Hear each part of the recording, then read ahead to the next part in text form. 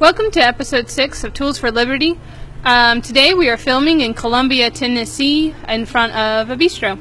Yeah, so today we're going to be talking about the disappearing of the third place in society. And this is something which is extremely relevant, not only to how our culture is shaping, but it's very relevant to how church growth has changed over the few years. So that's one of the things we're going to be talking about today. We're going to be discussing the term parish and what that means. And as far as our cultural issues, we're going to be talking about passwords there towards the end of things. So we are outside, where you can hear the wonderful sounds of live civilization as we are here today. So let's go ahead and begin by getting into our terms. So just the single term we're going to discuss today is the idea of the parish. You may have heard this associated perhaps with a Catholic church, but it's something which is found throughout all church communities, which it pretty much is a word that means the church community. But it's really the people that are under the influence of the church. They're the people who the church has some sort of connection to, that the church is responsible for, that we're called to reach out to and deal with. So that really is who the parish is. So let's go ahead and get into our topic. So as we're talking about the parish, we realize that the idea of a parish, or how we see the parish, is changing. And so very early on, the parish was the idea of geography. And so it was these were the boundaries of where the church's influences began and ended, and where another church's influence began and ended. And as we see technology and other factors on the rise, the idea of a parish is less geographical and more on the idea of ideas and philosophies. Yeah, this is something which really has changed, and it's not just within the church, it's changed a lot in our society. If I look back at my own family history, there are times when my ancestors used to ride a tractor to church. There were the kids, they'd ride on sort of a box scrape to church, but they'd go to somewhere which was close by. And this is sort of the world where people said if you build it, they'll come, and people would literally go somewhere that was close to them. However, there's always been a little bit of hint that people may go a little bit further. Say if you're going to go to a Wesleyan church, if you were one of the people interested in the holiness movement, you may go a little bit further to go to the Nazarene church.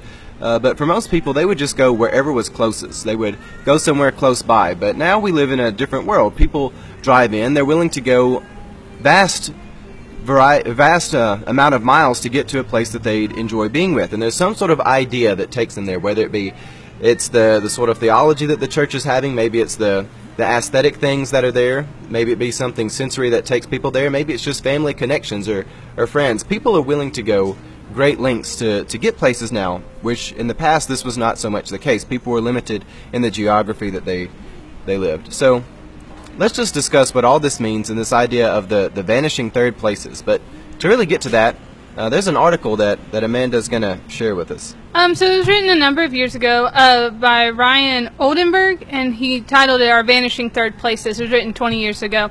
And it talked about that there are places in which people interact with others. And so the first place is family, the second place is work, and then you have this third place, which is kind of the voluntary place that people go to, and they interact with others. And oftentimes there are others that are different than themselves, not just in maybe ethnicity or things like that, but also just ideas. And so it's this melting pot of people coming together in community, that they have chosen to gather in community together. Yeah, so this is something that really has changed in our culture. And historically, church growth has relied on people wanting to go to the third place in society. You know, the third place, it wasn't your family, it wasn't your blood relatives, it wasn't the people you worked with, it was people who were just in the same community issue, and they came together. Maybe it would be people somewhere 50 years older than you, maybe they were 50 years younger, maybe it was somebody who was the same age but had an extraordinarily different personality and temperament. But people came together who had a vastly different content of character. And it was these people who came together who really figured out how to value things in life which are good, things which are bad, and they all come together. And this is where people really develop their social skills, because you had to learn to interact with the people around you. And what is so important to understand about this is that it wasn't just people coming together of similar demographics. A lot of times you'll say, well, people have always congregated around people who look similar to them. That may be very well true, but it was people had a very different personalities. People who actually behaved different were forced to interact with one another. It's something that's really vanishing in our society. It's something that is really it's disturbing if you look at it, because it really affects how people develop social skills and how we develop problem-solving skills and a whole number of things.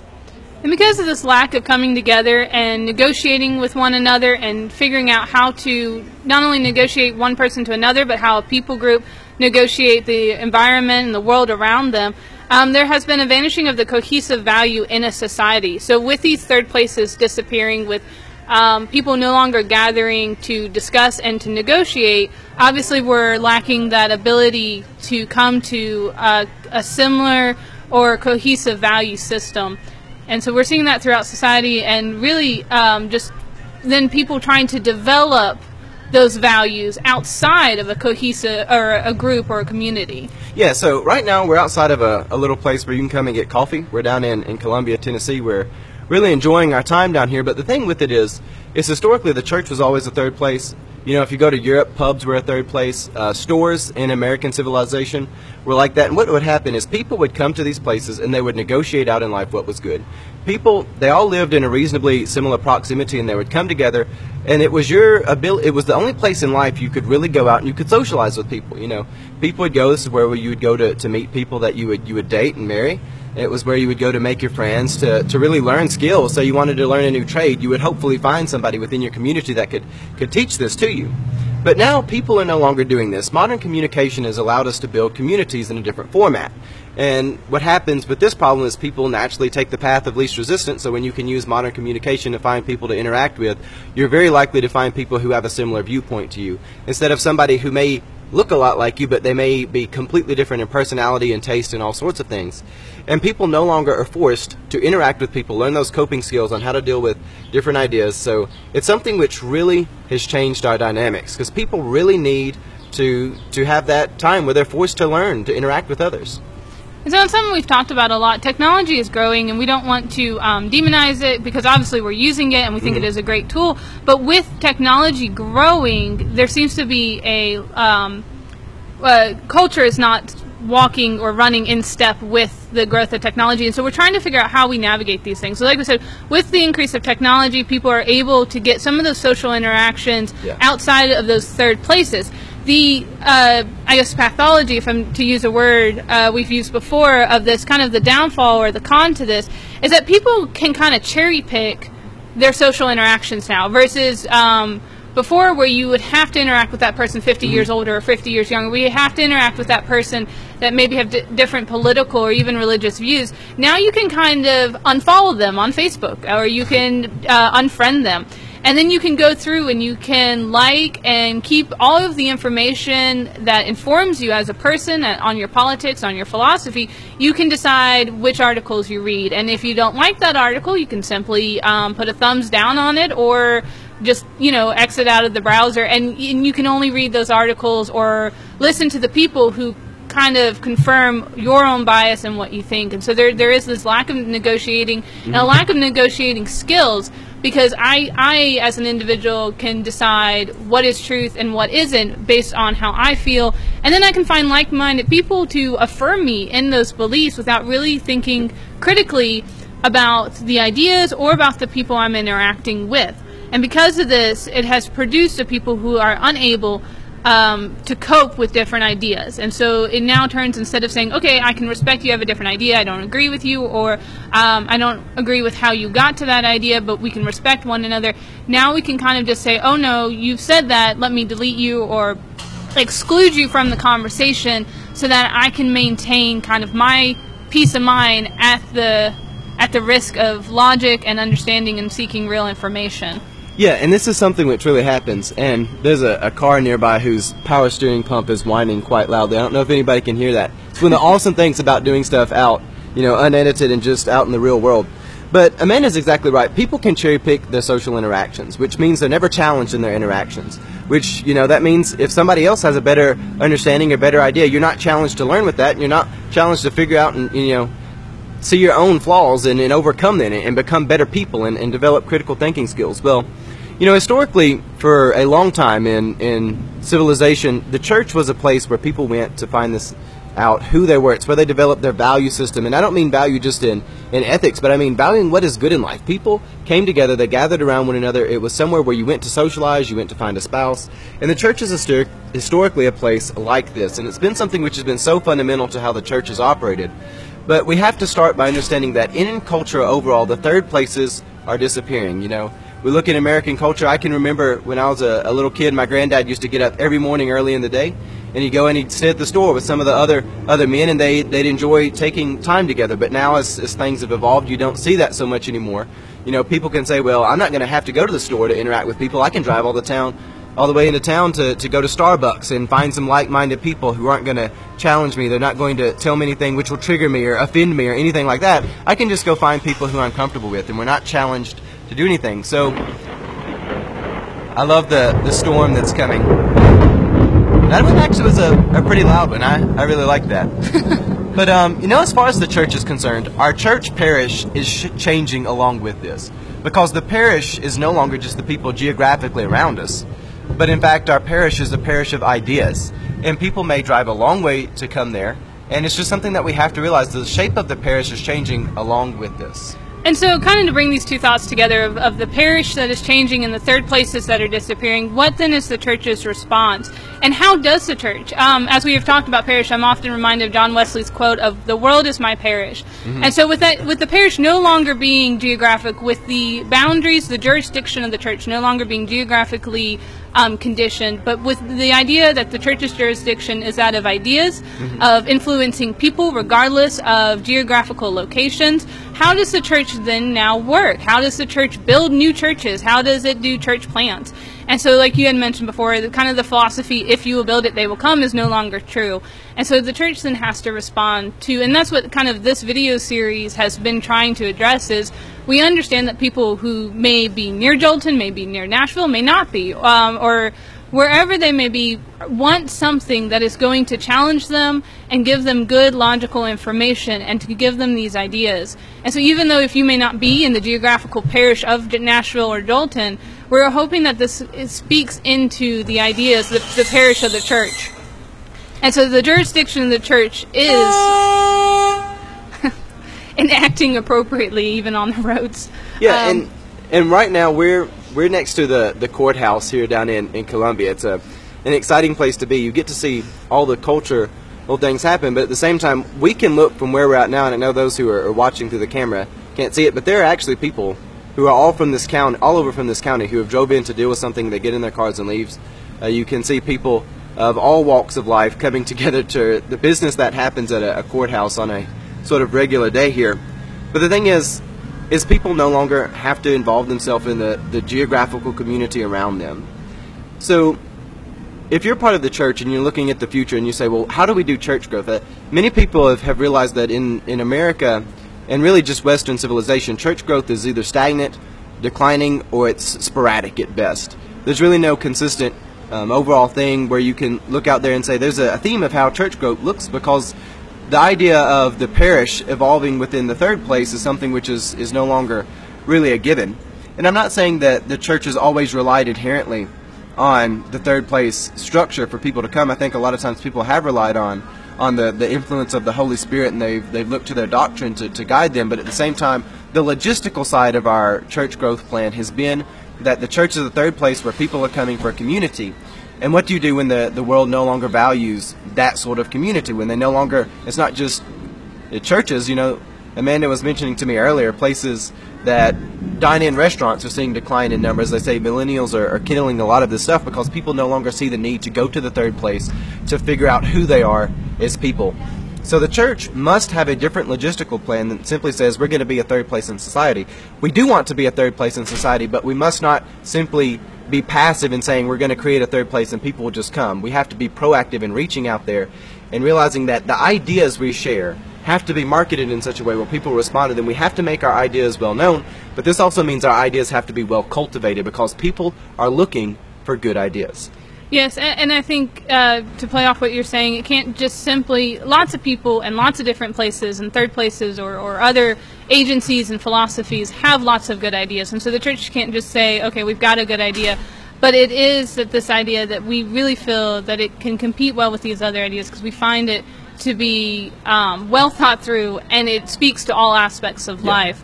And that it's something that that the ideas of the church, the ideas of Christianity, its theology, is a blessing, and it is life-giving, and ultimately wherever people find it, whether it is on Facebook, social media, whether it's in those third places, outside of those third places, in spite of those, whatever the kind of parameters are that God has given us this world as our parish to cultivate and to speak life into. And so we find that these are often, it will look differently as the world continues to change, as technology and other things continue to progress or regress, or whichever way we think they're going, that we are still called to do the mission and to speak blessing. Yeah, so just to wrap a bit of this main topic discussion up, we're going to actually put a link, and we'll let that one pass. We're going to put a link in the comment section to Ray Oldenburg's article, The Vanishing Third Places. I really want you to read it. We're actually going to put a link to an excerpt from it, but it has a link to the real article from it. We are not going to hide the real article for you. Go out and find this. And Ray Oldenburg's not the only one to talk about this, though. In 1997, he put out this thing that says, third places are vanishing. And then look what's happened in the 20 years afterwards. Third places are vanishing at an unbelievable rate in our society. So do some research on this. If you're part of the church, read some of these articles about the vanishing third place. You can just type that into your search engine, and it will bring you some really good articles on this. And we're going to put a link to the main one on there.